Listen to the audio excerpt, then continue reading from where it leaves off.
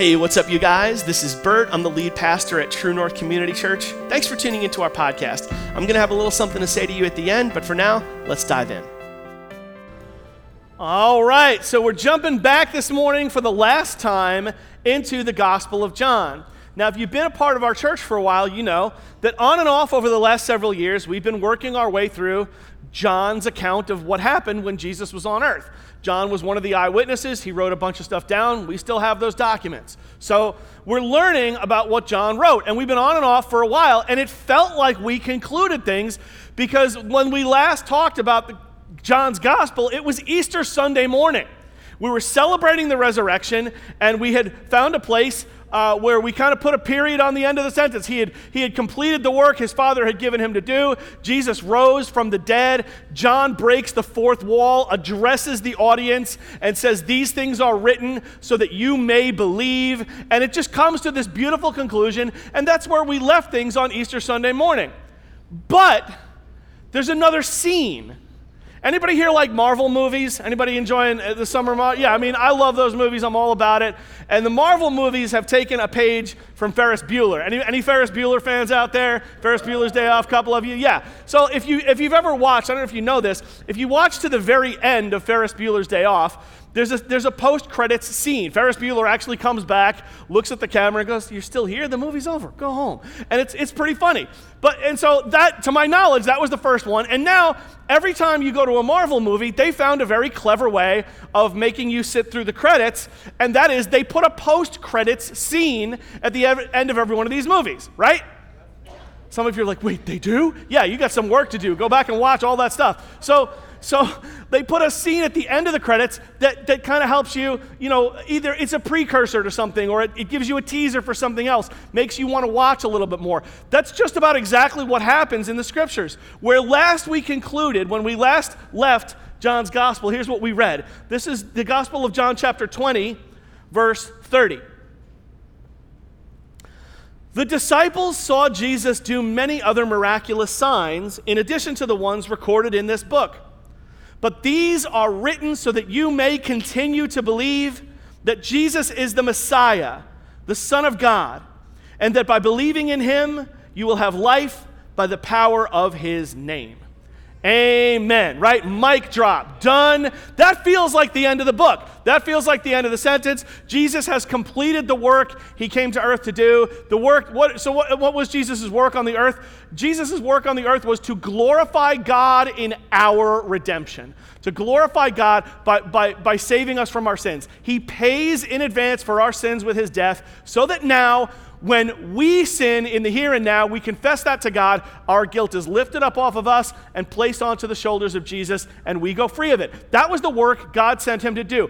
That work is now complete. End of sentence, period, mic drop. The credits roll and we move on. And Easter Sunday was a while ago, so we've kind of moved on. But then at the end of the credits, right where you expect the screen to go dark, they get to the very end of the credits, like where they thank the state of Georgia for some reason, right? And then you get to the end of the credits, and then the screen brightens again, and there's more. There's like something else. There is a tag, like an extra chapter at the end of John's gospel. And here's where it begins.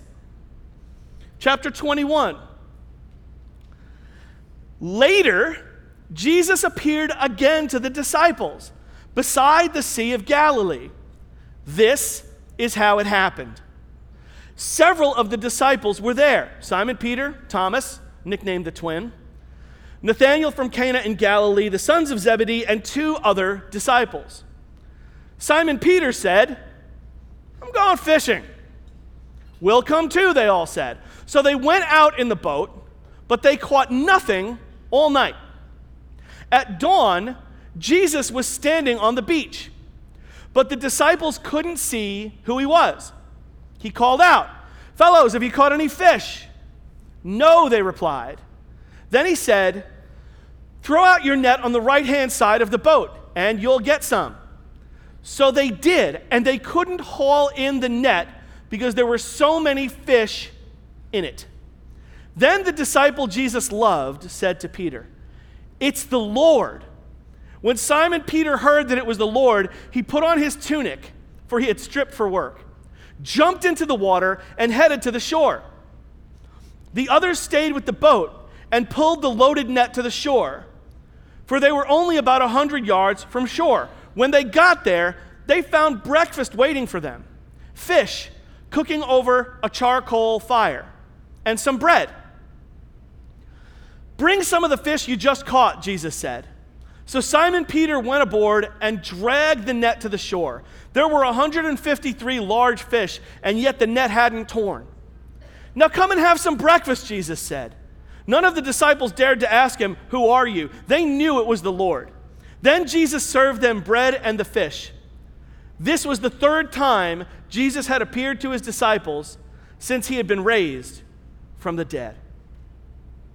Okay, so that's a lot of text. Let's unpack what happened. The scene comes up. The disciples are sitting around. They're kind of just hanging around. It's not all of them, but a bunch of them are kind of hanging around. And now, like, the resurrection has taken place, and Jesus now, there's a 40-day window between the resurrection and the ascension. There's a lot of days we don't really know what Jesus was doing during that time. There's a lot of stuff we don't have recorded for us. But the disciples, basically, for the last 3 years, their job was following Jesus around, and now they have to discover the new normal. Like, their life was radically changed when Jesus was on the earth. Now he's risen from the dead and he's moving on, and the disciples are like, what are we going to do? So it's almost like a scene where you open it up. You know, have you ever like hung out with your friends, maybe not recently, but like when you were little? Remember when you were like a little or like a teenager, you know, you'd hang out with your friends and somebody would go, "What do you want to do?" And you go, "I don't know, what do you want to do?" "I don't know, what do you want to do?" "I don't care." You know, like, it's that kind of a thing. That's exactly what's going on. And finally Peter goes, "I'm going fishing. Like, I'm going to go back to what's familiar to me. I got to get back to my life. I got to get back to work. I got to start doing something again." And so they're like, "Oh, well, we're not doing anything. We'll go with you." A bunch of these guys aren't even fishermen, but they jump on the boats. They go out at night, which is when fishing is done on the Sea of Galilee. And then at dawn, a mysterious figure appears at the shore. Now, John narrates for us out of the gate that it's Jesus, but they don't know that right away. The sun is just coming up. The sky is just starting to brighten, and they just see a guy, and they're 100 yards out, so they're a football field away. They don't quite know that it's Jesus. And Jesus goes, "Hey, guys, you catching anything?" The way you ever see people, see people fishing and ask, "Hey, you get any bites? You get anything?" You ever done that? Yeah. One person has done that? Wow. It's amazing. Okay, so you've all done that. "Hey, you catch anything? You getting anything?" And fishermen will love to tell you. They talk about it. Same thing here. "Hey, you guys getting anything?" And they're like, "Yeah, no." And Jesus says, "You know what? Throw the net." He's 100 yards away. "Throw the net onto the other side of the boat, and you're going to catch some fish." And right there, this starts to sound familiar. Right there, like Peter and John look at each other like, I think, could it be? Oh, it's so weird. This is not the first time this happened. That's what Jesus said the first time he called them. Do you remember? You remember this? There's a big familiarity to this. So they chuck the net over the boat, and sure enough, there's more fish than they can handle. And John says to Peter, "It's the Lord." And then Peter does what Peter does. He's impetuous. He jumps in the water and starts swimming and wading his way back to shore. Like, not, "Hey, let's row back to shore. Let's bring the boat back in. Let's all go back." No. Peter jumps out of the boat and starts booking. He's getting back to shore as fast as he can. That is interesting because, as far as we know, Jesus and Peter haven't cleared the decks from what happened in the courtyard the night before his crucifixion. Do you guys remember this? On Good Friday, we were talking a little bit about this. I know it's a couple months ago, but come back with me for a minute. The last time Jesus had any real interaction, this is, as we see in the scriptures, the third time he's appeared to them. But we don't have anything recorded that Jesus and Peter had any personal time together. So the last time, here's what's still fresh for Peter. Here's what Peter is remembering. There was a time, like very recently, when he said, "Jesus, I am your ride or die. I'm with you to the end. I'm in this with you. If I have to die alongside you, I'll die alongside you." And Jesus just looks at him and goes, before the sun comes up, you're going to deny you even know me 3 different times. And that is exactly what happens in the courtyard. There's this fire, and everyone's warming their hands around the fire. And Jesus, when the rooster crows, Jesus from across the courtyard makes eye contact with Peter. That failure is still fresh for him. He's still carrying the shame of it. So it is interesting that he runs towards Jesus. Peter might have just as easily stayed in the boat, like John goes, "Hey, it's Jesus." Peter might as well gone, "Oh, yeah, that's cool. Yeah, no, it'd be fine to see Jesus, but maybe I'll just hang here on the boat. You guys go ahead. I'll come in later." Like, it might not have been his impulse to go be eye to eye with the one he just betrayed so recently, but that's not Peter. Even from this place of shame, he runs back to the shore. He swims back to the shore. They gather on the shore, and here's what happens next. After breakfast, Jesus asked Simon Peter, "Simon, son of John, do you love me more than these?" "Yes, Lord," Peter replied. "You know I love you." "Then feed my lambs," Jesus told him. Jesus repeated the question, "Simon, son of John, do you love me?" "Yes, Lord," Peter said. "You know I love you." "Then take care of my sheep," Jesus said. A 3rd time he asked him, "Simon, son of John, do you love me?" Peter was hurt that Jesus asked the question a 3rd time. He said, "Lord, you know everything. You know that I love you." Jesus said, "Then feed my sheep." Okay, so here the English language fails us completely. The English language fails us utterly in this moment. And it's not that it was translated poorly or translated wrong.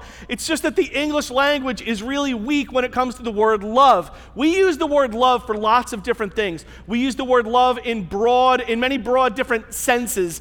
And we can usually tell what we mean from context. But there's not a ton of context here. So what I mean by that is we use the word love all over the place. Like, oh, I love it when it's a beautiful day outside. I love my wife. I love my husband. I love my kids. I love my girlfriend. I love pizza. Love ice cream sundaes. I love the Yankees. I love it when there's no traffic. I love it when I get a good parking spot. Like we use this word love, and it's the same word love for all of these. Now you know as well as I do that those are different feelings that we're describing, but it's the same word, love. The Greek language, which these guys we're having it recorded in, these guys are speaking a language that is far more specific. And in the New Testament, there are at least 3 different kinds of love mentioned in the Greek language. They are philos, eros, and agape. Eros is sexual love. That brings us the word erotic. Philos is brotherly love, as in Philadelphia, the city of brotherly love. Agape is God's love, God's perfect love. So understand this. When Jesus asks Peter, "Do you love me?" he uses the word agape. He says, "Peter, do you have agape for me? Do you love me with God's perfect love?" And Peter does not answer in kind. The English translation says, "Yes, Lord." "Peter, do you love me?" "Yes, Lord, I love you." Those words are both technically translated love, but they are different in the Greek. Jesus says, "Do you love me with God's perfect love?" And Peter looks down at his feet and looks back at Jesus and says, "I love you like a brother." And then Jesus asks him again, "Peter, do you love me with God's perfect love?" And Peter answers, "I love you like a brother." And he won't say it. He won't say it, and it would have been easy for him to say it. He could have just said, "Yeah, I love you with God's perfect love. Of course I do. Sure I do. Yeah." But he won't. He won't say it. He won't speak the words. Why not? Why in this moment won't Peter just reciprocate in kind? It's getting awkward. Jesus asked him this question 3 times. Why? Why won't he say it? Because he can still taste the failure. He can still taste the bile. He's still choking on what happened in that garden.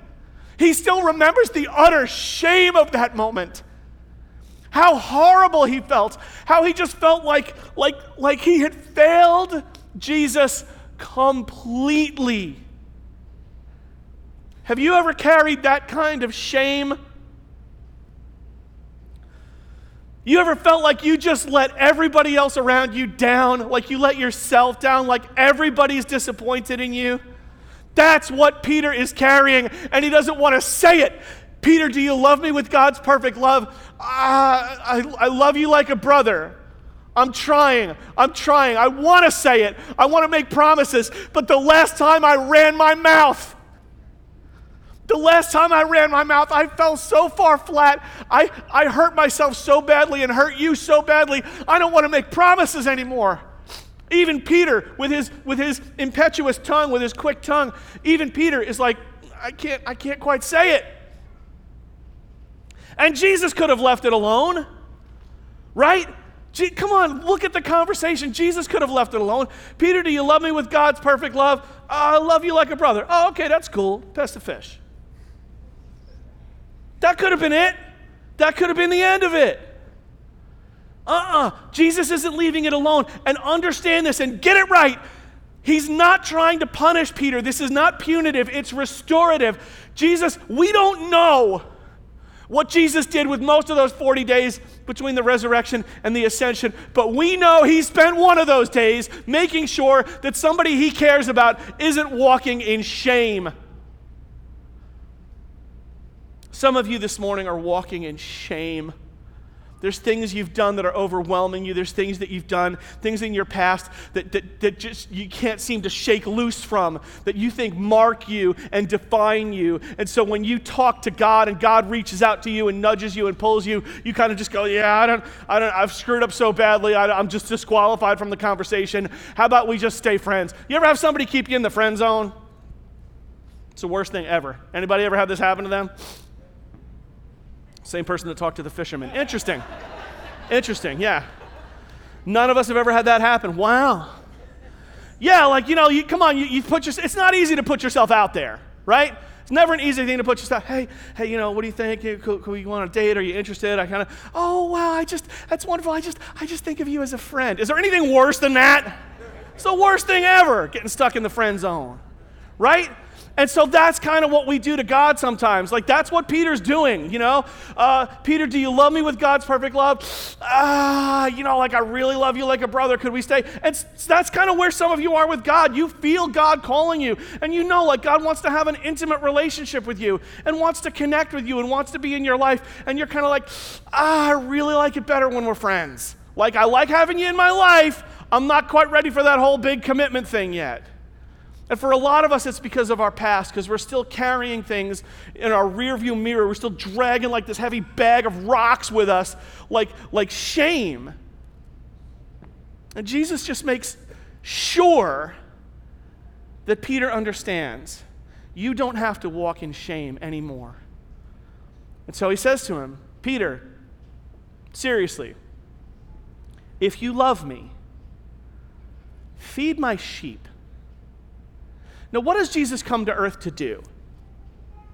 He comes to earth to honor God in our redemption, to love others, and to serve the world around him. Yes?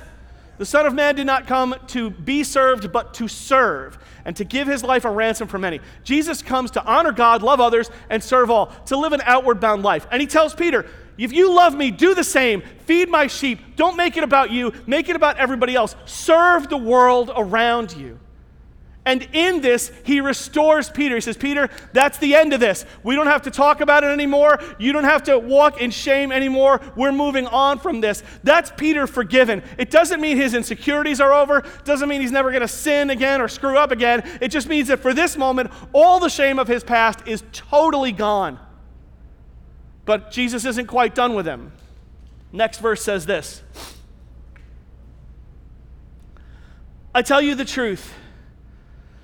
When you were young, you were able to do as you liked. You dressed yourself and went wherever you wanted to go. But when you're old, you will stretch out your hands, and others will dress you and take you where you don't want to go. Jesus said this to let him know by what kind of death he would glorify God. Then Jesus told him, "Follow me." Peter turned around and saw behind them the disciple Jesus loved, the one who had leaned over to Jesus during supper and asked, "Lord, who will betray you?" Peter asked Jesus, "What about him, Lord?" Jesus replied, "If I want him to remain alive until I return, what is that to you? As for you, follow me."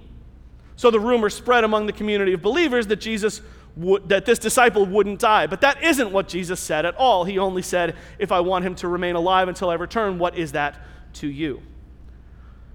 This disciple is the one who testifies to these events and has recorded them here. And we know that his account of these things is accurate. Jesus also did many other things. If they were all written down, I suppose the whole world could not contain the books that would be written.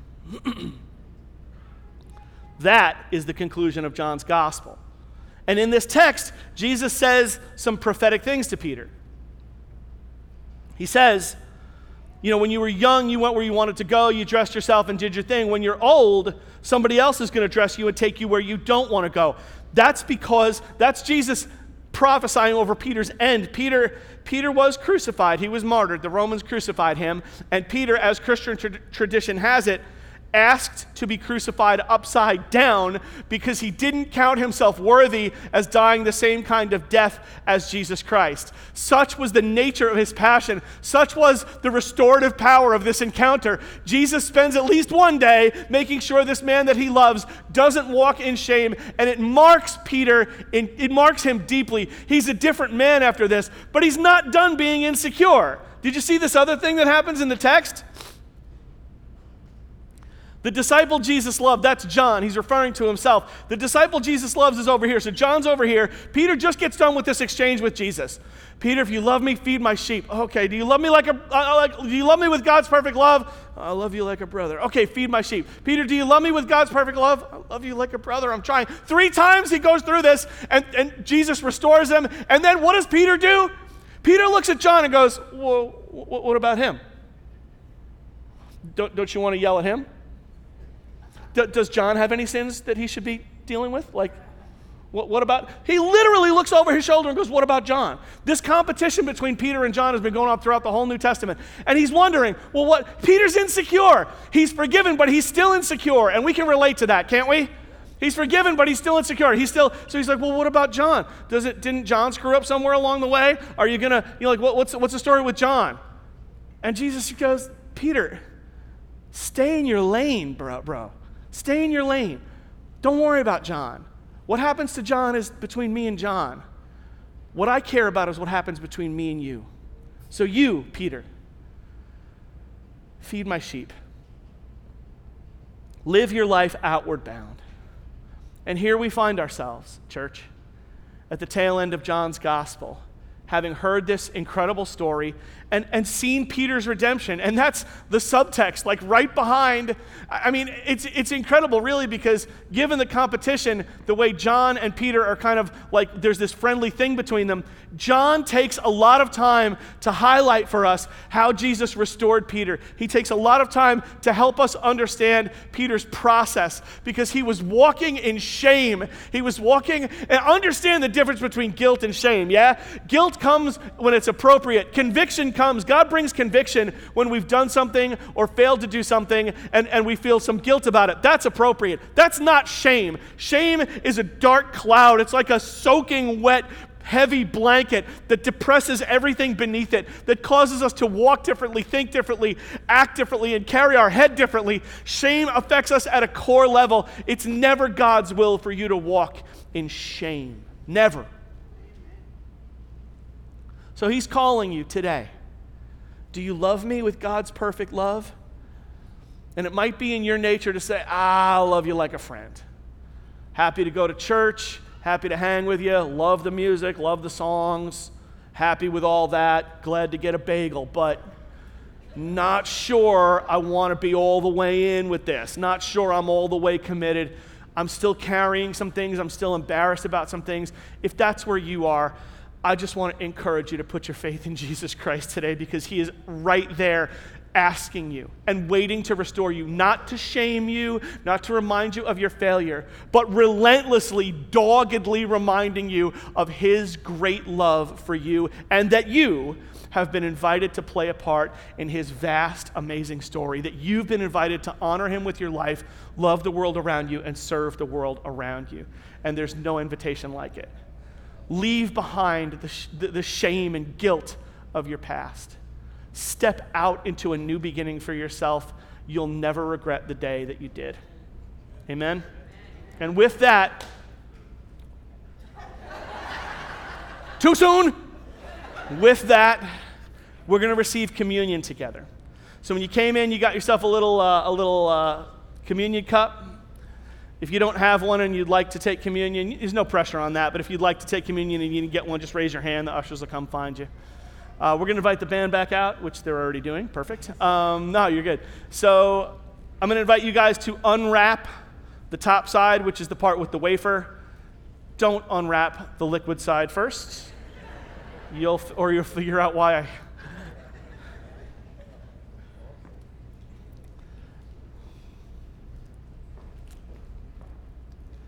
And on the night in which he was betrayed, our Lord took bread. And when he had given thanks, he broke it. And he gave it to them, saying, take and eat. This is my body, broken for you for the forgiveness of all your sins. Do this and remember me. The body of Christ.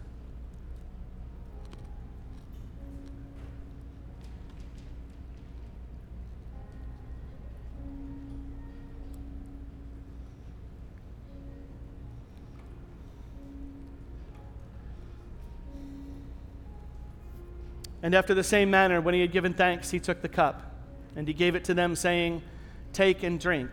This is my blood, the blood of the new covenant, poured out for you for the forgiveness of all your sins. Do this and remember me. The blood of Christ.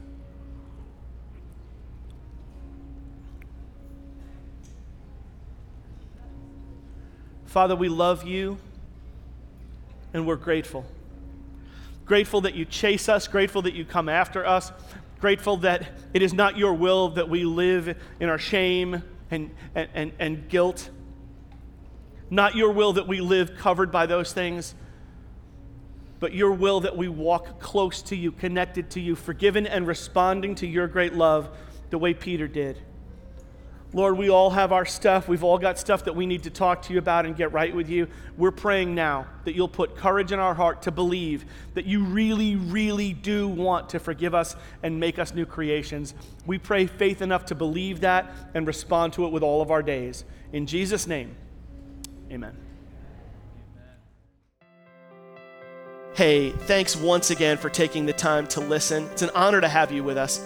If you'd like to support our church financially and help us continue to put this content out there for free, that would be a really big deal to us. We're completely supported by the contributions of the people that come to our church. And if you'd like to help, you can do that online at truenorthchurch.net/give, or you can do it with a text message. Just text the word True North to 77977 on your cell phone, and you'll get a prompt leading you through how to do that. Thanks again for dialing in. See you soon. Bye-bye.